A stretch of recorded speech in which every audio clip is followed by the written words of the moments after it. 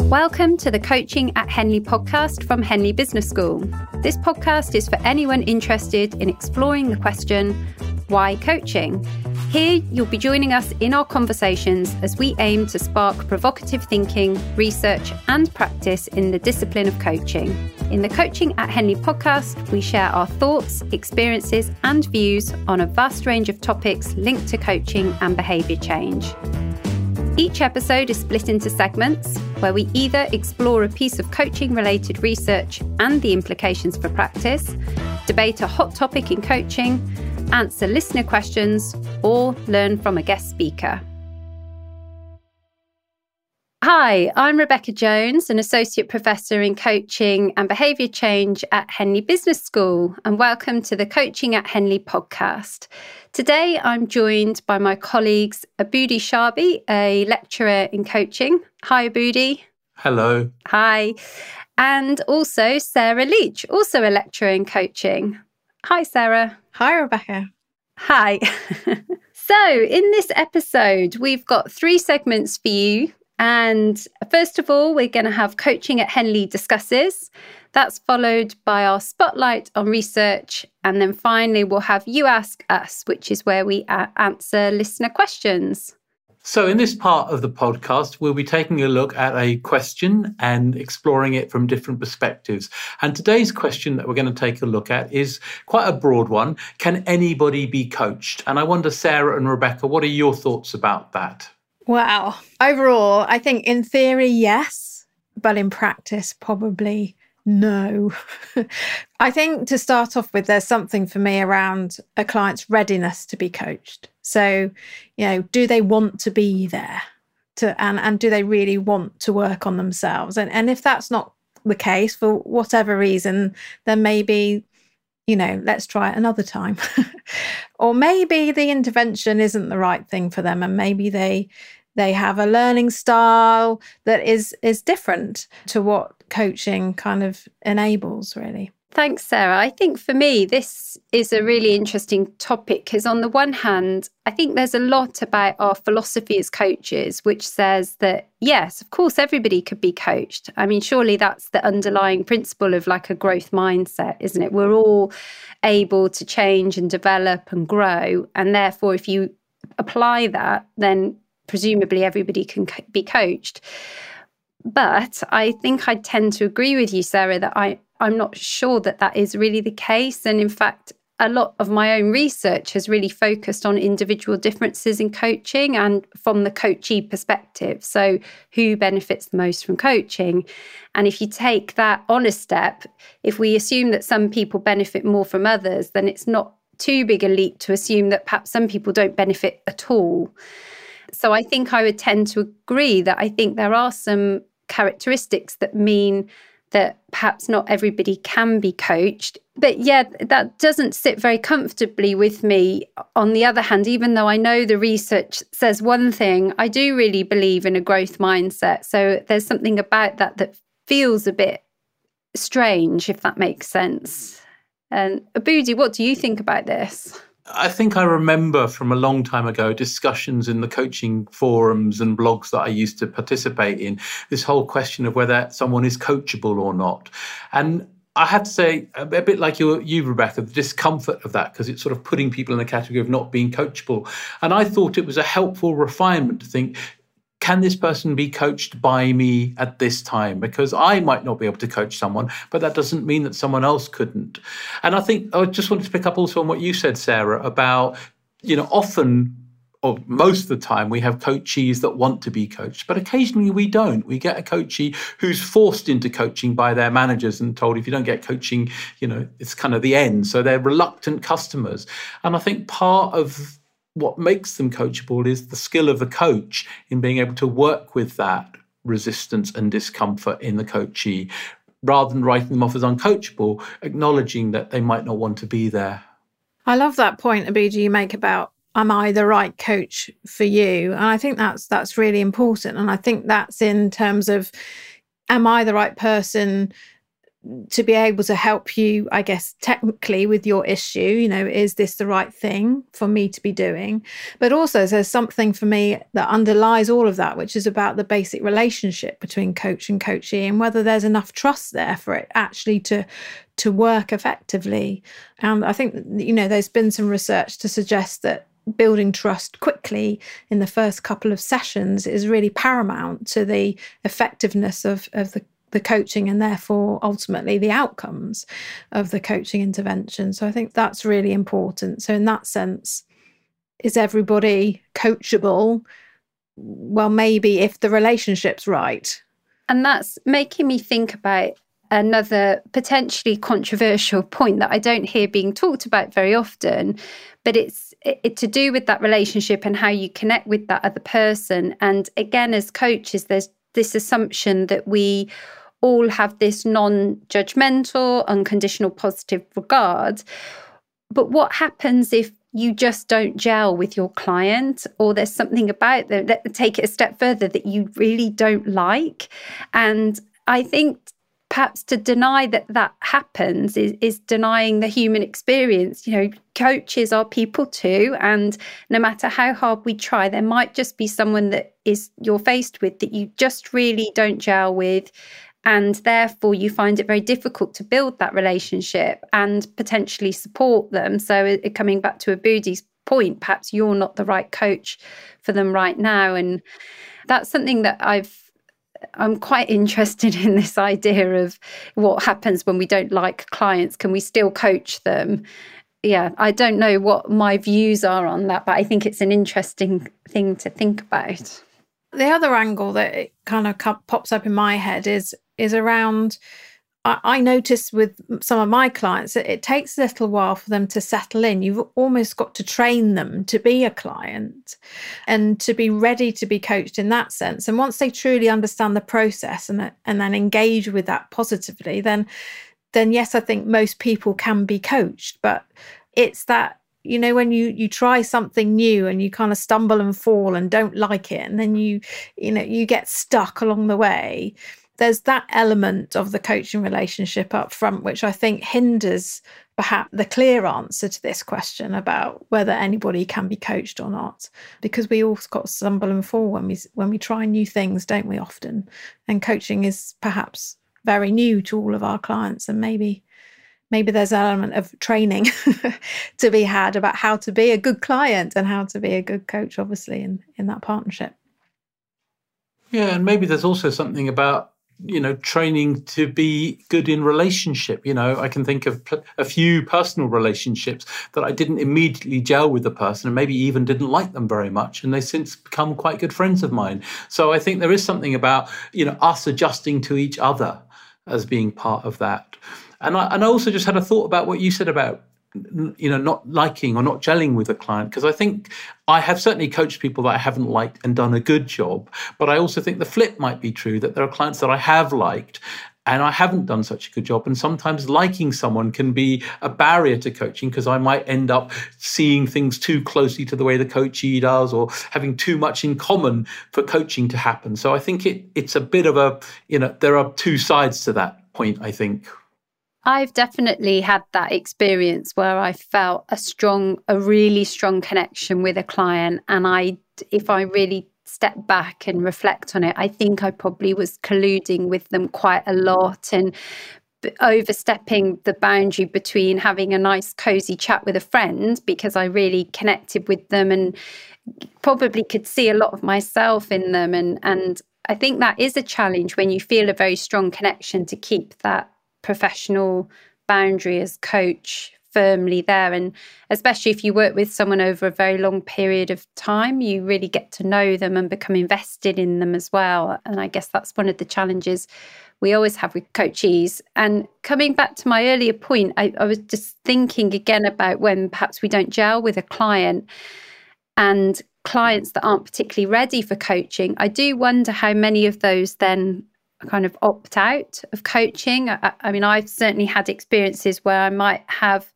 a couple of sessions and then things finish, perhaps prematurely. And I do wonder whether the client just, obviously they they might not have felt my coaching was very effective, or they might not have felt that coaching was there for them, or that they weren't particularly ready. It could be any number of things. And that's often the challenge when a coaching intervention finishes early, is we don't always get accurate feedback as to why it was. And I know that's something I've personally grappled with, is trying not to take that too personally and think that it must have been something I did, and try to perhaps be a bit more objective or impartial about it, that it's just one of those things. Perhaps I wasn't the right fit for them, but equally, perhaps coaching with me at that time wasn't the right thing for them. This is a really rich discussion, and unfortunately we're out of time, but we would love to hear your thoughts. So if you've got any questions or thoughts that come to you from this conversation, please do let us know.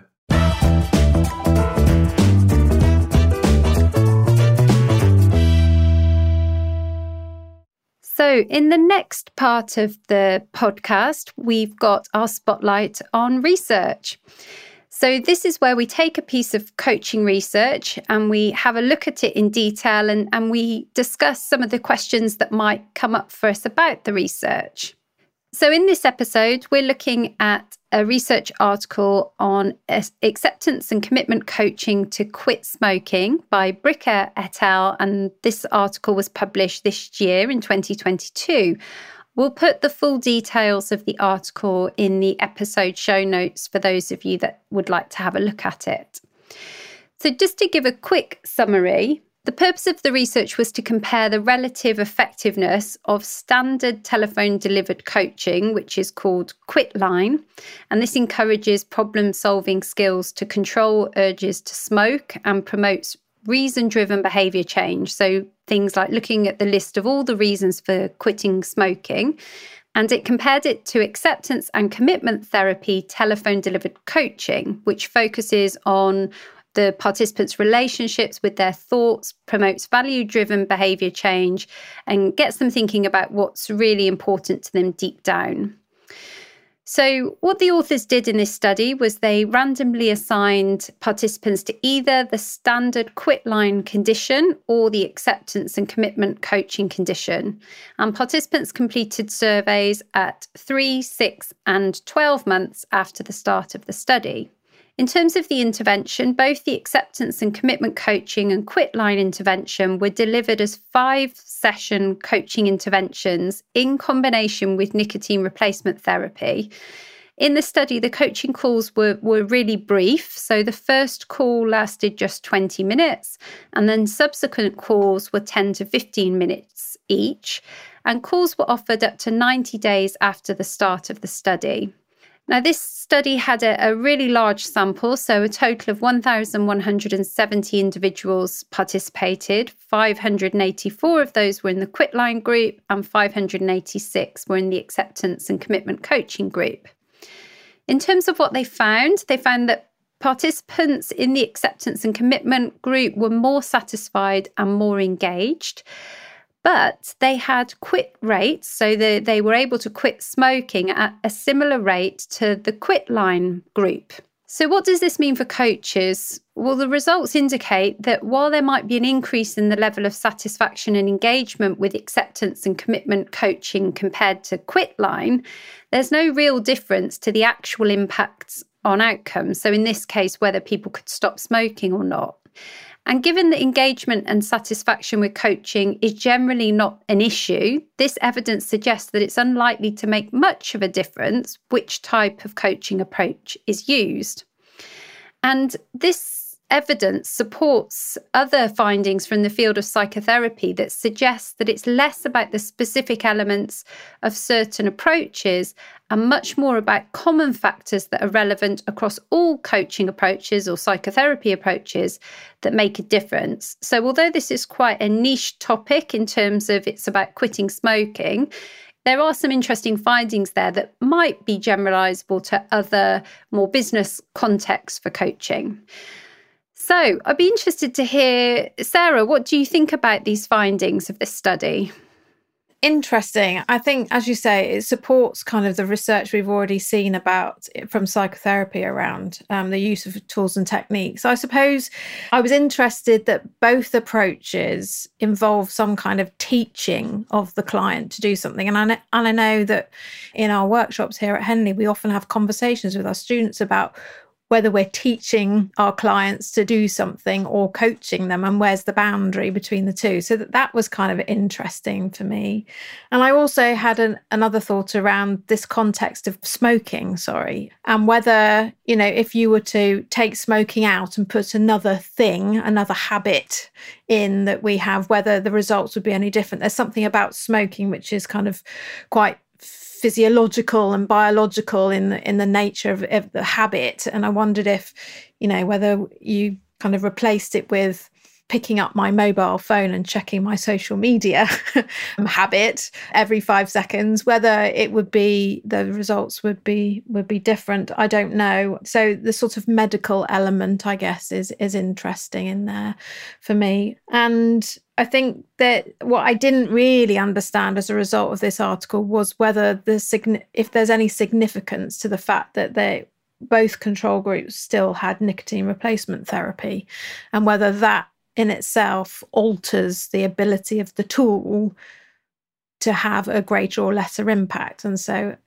that wasn't clear for me in the findings. But overall, I think it kind of corroborates what we already know, doesn't it, about the use of tools and techniques.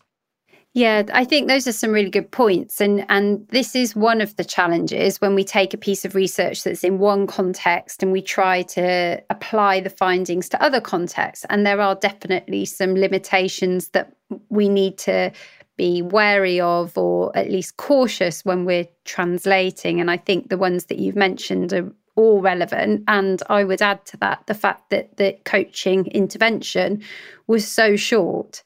I wonder how much, if we were to see one of these coaching interventions, how much that would compare to what we might describe as coaching. But saying that, coaching is one of those approaches that there is going to be lots of variability anyway, even across contexts, just with the different people that are coaches do apply a very unique approach. So I guess that kind of variability, you're never going to lose that anyway, even if it was an hour-long session and the context was perhaps something not smoking, but something more business-related, say, or as you say, a different type of habit. Just picking up on the point about coaching approaches, Abudi, what's your thoughts on this idea that there's not really any difference in different approaches or tools or techniques? Have you got any thoughts on that? Oh, loads, I think. I mean, I suppose partly I say that because it's quite a big question. And I think with this particular piece of research, it's very specific to, as Sarah says, a physiological habit where there's more going on than just, my inability to stop smoking or look at social media. It's a physical craving that might have developed. And I think, as you said, Rebecca, it's a very short type of intervention. So it's hard to extrapolate from that in terms of the thing around approach, because those factors might be impacting it. But I do think that, when we teach coaching approaches at Henley, we always talk about using them with regard to the relationship being the most important thing in coaching. And that's something we were speaking about in the previous section of this particular podcast. So I think that there is a really big question of, do different coaching approaches really make that much difference? And the research suggests that they don't. But it then begs the question, which is, why do we spend so much time learning about different approaches when, if we're going to be outspoken and say the coaching interventions don't make any difference, why are we investing so much time in teaching them? So I think it raises a lot of big questions. So I think that's a great question, Abudi, and I'm going to turn it back on you both, you and Sarah, and say, if it doesn't make that much difference, why do we teach them? Why do we teach so many tools and techniques? Why is the coaching profession as a whole obsessed with tools, techniques, approaches, if all it boils down to really is the relationship? Well, I mean, I think having tools and techniques in your toolkit is useful because I guess depending on the individual sat in front of you, you've got some flexibility over how you kind of transform their thinking or enable them to think differently about the challenge that they've got in front of you. And when acceptance and commitment therapy might be suitable for one individual or one type of issue, cognitive behavioral coaching might be suitable for another. And I think there's something about using different tools and techniques to be more creative in your coaching enables a different way of thinking for different coachees. So that's useful, but at the same time, it's not the be all and end all. And we know that it doesn't necessarily mean that you will always come to a better conclusion or a better outcome just because you've used a specific tool or technique. So that's the dichotomy of coaching, the grey of coaching, which is why I kind of love this topic. I think for me that it would be something along the lines of, we like to have a sense of the steps that we're going to take. We like to have instructions. We like to put things into boxes or have a theory to explain things. I think that's a human quality. So I think that's a big part of it. I do agree with Sarah. It's useful to have, more tools in our toolbox. And partly, I think there's something in that paper that was said that there was a rise in engagement and satisfaction. So it might be that the tool itself doesn't produce a different outcome and that all tools could produce a similar outcome. But it might be that one particular intervention or approach produces more engagement on the part of the coachee. And I think that's really worth thinking about because, I'm not a big fan of tools. I mean, obviously we teach them at Henley and I pay respect to them. But I do think that where they may have value is in the coachee feeling that this is really applicable to them and works well for them. Yes, yeah. I'm noticing that we're running out of time here, but it's such an interesting topic. And I do like being a bit provocative. I mean, I have to say, I like tools and techniques. So I suppose I do, even though I'm a researcher and I'm all about the research and what the evidence says, there's something about having a tool and being able to work through it that gives you some sort of confidence or comfort as a coach, especially when you're faced with someone and you don't know what's going to happen. It gives you a little bit of certainty in an uncertain situation, I guess. And I suppose that's my perspective. But it's really, really interesting to discuss with you both. And thank you for sharing your views on this piece of research. And as I said at the beginning, we'll share a link to the research in our podcast episode notes.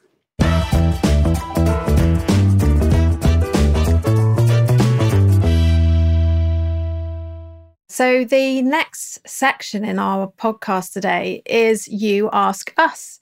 So we've asked our listeners to send in their questions, and we've picked a few that we'll be answering during this and future episodes of the podcast. So in this episode, we're going to think about a great question we've been asked. And actually, I think it reads like a great essay title, to be perfectly honest. And the question is, or the statement, should I say, is, isn't using intuition being judgmental? So discuss. What do you think about that? I'm going to default to Aboudi. What do you think first? This is a tricky one. Yeah, I mean, I suppose...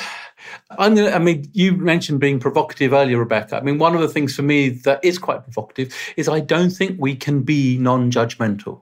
I just don't think that's possible for us as human beings. And, we talk about unconditional positive regard and not being judgmental as coaches. But I think that's an aspiration that we can't actually live up to fully. And so for me, even if intuition comes from a place of making some kind of judgment consciously or unconsciously, that doesn't necessarily make it problematic. I think for me, the whole thing lies in what we do with intuition or judgments. If we hold them like an offer and we're not attached to being them right, then I think it's completely legitimate and helpful to share those with our coachees, as long as we're doing it very much in the spirit of, I'm offering you this that I notice or sense when you're talking about that, rather than this is how it is. And, the coaching core competencies talk about offering suggestions, intuitions, etc., without attachment to being them right. And I think for me, that is the key bit to navigating this question. when I think, I personally don't really use the word intuition when I talk about coaching. And I think it's probably because of the statement that this listener has shared with us. It does feel a bit judgmental for me. But I also agree with Abudi's point. And it's got me thinking, actually, because I do talk about being non-judgmental a lot. In my book, I talk about it as one of the core components of effective coaches. It's aspiring to have this non-judgmental attitude. However, I do agree that it's probably an aspiration that we can never really achieve because humans are inherently biased, and therefore judgments exist, and they exist to keep us safe. And it's just sometimes we're not very good at knowing when we can ignore those judgments and be more open, and perhaps when we need to pay attention to them. I think for me, the key here is about self-awareness. And I supervised a PhD student who was really interested in the role of self-awareness in coaching, Julia Carden, who's one of our tutors at Henley. And her research was fascinating, and it really raised my own awareness of the topic of self-awareness, because it's something we talk about all the time. But I hadn't paid as much attention to it as perhaps I should have, as someone who's interested in this topic and who is involved in educating coaches. And I think for me, the self-awareness helps tell us perhaps when our intuition or our interventions that we offer a client are perhaps judgmental, or they are in service of the client. Because if we're really as self-aware as we can be, and that's obviously something that's always developing, we might have an understanding of when something that we're offering is more to do with us than the client. So I think there's something in that for me around this idea of intuition and judgment. And so I think self-awareness is really important with this. But Sarah, what are your thoughts on it? Yeah, I sort of agree with all that's been said. And I was thinking, how do I use intuition in my practice? And I've always considered it to be different to being judgmental. However, now I've reflected on this question, I'm not entirely sure that is the case. But intuition is a trigger for me for enabling my curiosity. So it helps me to find the next question, or to hone in on the tone of the voice or the choice of the words that the client is using as a possible avenue for further exploration. Or intuition helps me to tap into my body using all my senses that we talk about when we talk about generative listening. Using all my senses available to me to explore what's really underneath for the client and their presenting issue. I don't assume that my intuition is always right. And I often find myself checking in with the client to assess whether or not my intuition's guiding me in the right direction. And I think that's, for me, where the boundary lies between intuition and judgment, is if I just assumed that my intuition was bang on, it was right the whole time, then maybe that would infer, therefore, that I was being judgmental. But I always make sure that there's that check-in point and an assessment with the client to say, am I reading this right? Is this what I'm feeling? Are you feeling it too? How does it feel? Should we do this next or should we do that? And there's that partnering, between the coach and coachee, which I think makes intuition a really useful tool. If we go back to tools and techniques, using your intuition is a tool in that sense, as opposed to it being a judgment per se. But I suppose I started questioning, what do I really mean by intuition versus judgment? So those two terms, I think I sort of need to find a definition for myself about what those really are. I don't know, that's what's floating around in my head. Has that triggered any more thoughts for you, Abudi? Yeah, I think the thing about self-awareness is important for lots of reasons. And one way I think it can help in this is, for me, when I go into a coaching space, I want to know how I'm feeling and what's going on for me before I go into the space, so that I can be curious about any changes that occur. When I'm in the coaching space with the coachee, I might feel an emotion. I might feel sad when they say something, or tense, or irritated. And all of those things, I think we should at least be curious about them. They might be about us, because, of course, the coachee is happening to me and I'm not a neutral mirror. But, any change in myself might be a place to explore. I notice this happening when you say that, for instance. Does that mean anything to you, to the coachee? So I think that self-awareness is really at the heart of this, both in terms of, knowing who we are and where we're coming from, but also, being able to monitor and be aware of any changes to our state once we're in the coaching session. I'm just thinking about this, something else that's come up for me with this. And I think I said a moment ago that I don't really use the word intuition. And I think the word that I prefer to use is around holding hypotheses around why something might be happening. And this is something that Alison Hardingham, who's one of our visiting professors at Henley, talks about. And we often hypothesize over what might be happening or why we might be feeling a way. And that is a term that I use quite a lot in my own mind. And I suppose I particularly identify with the word hypothesis because of my research background. And any researcher knows that you hold a hypothesis lightly. You have some evidence that it suggests why you might predict something to be happening, but then you need to go and validate that by collecting more evidence. So that might be that I have a hypothesis that there's something going on for the client in this direction, and my intervention might be to ask a question about that. And then something from the client might either start to confirm that hypothesis or perhaps not confirm it, in which case I can discount that and we might go in a different direction.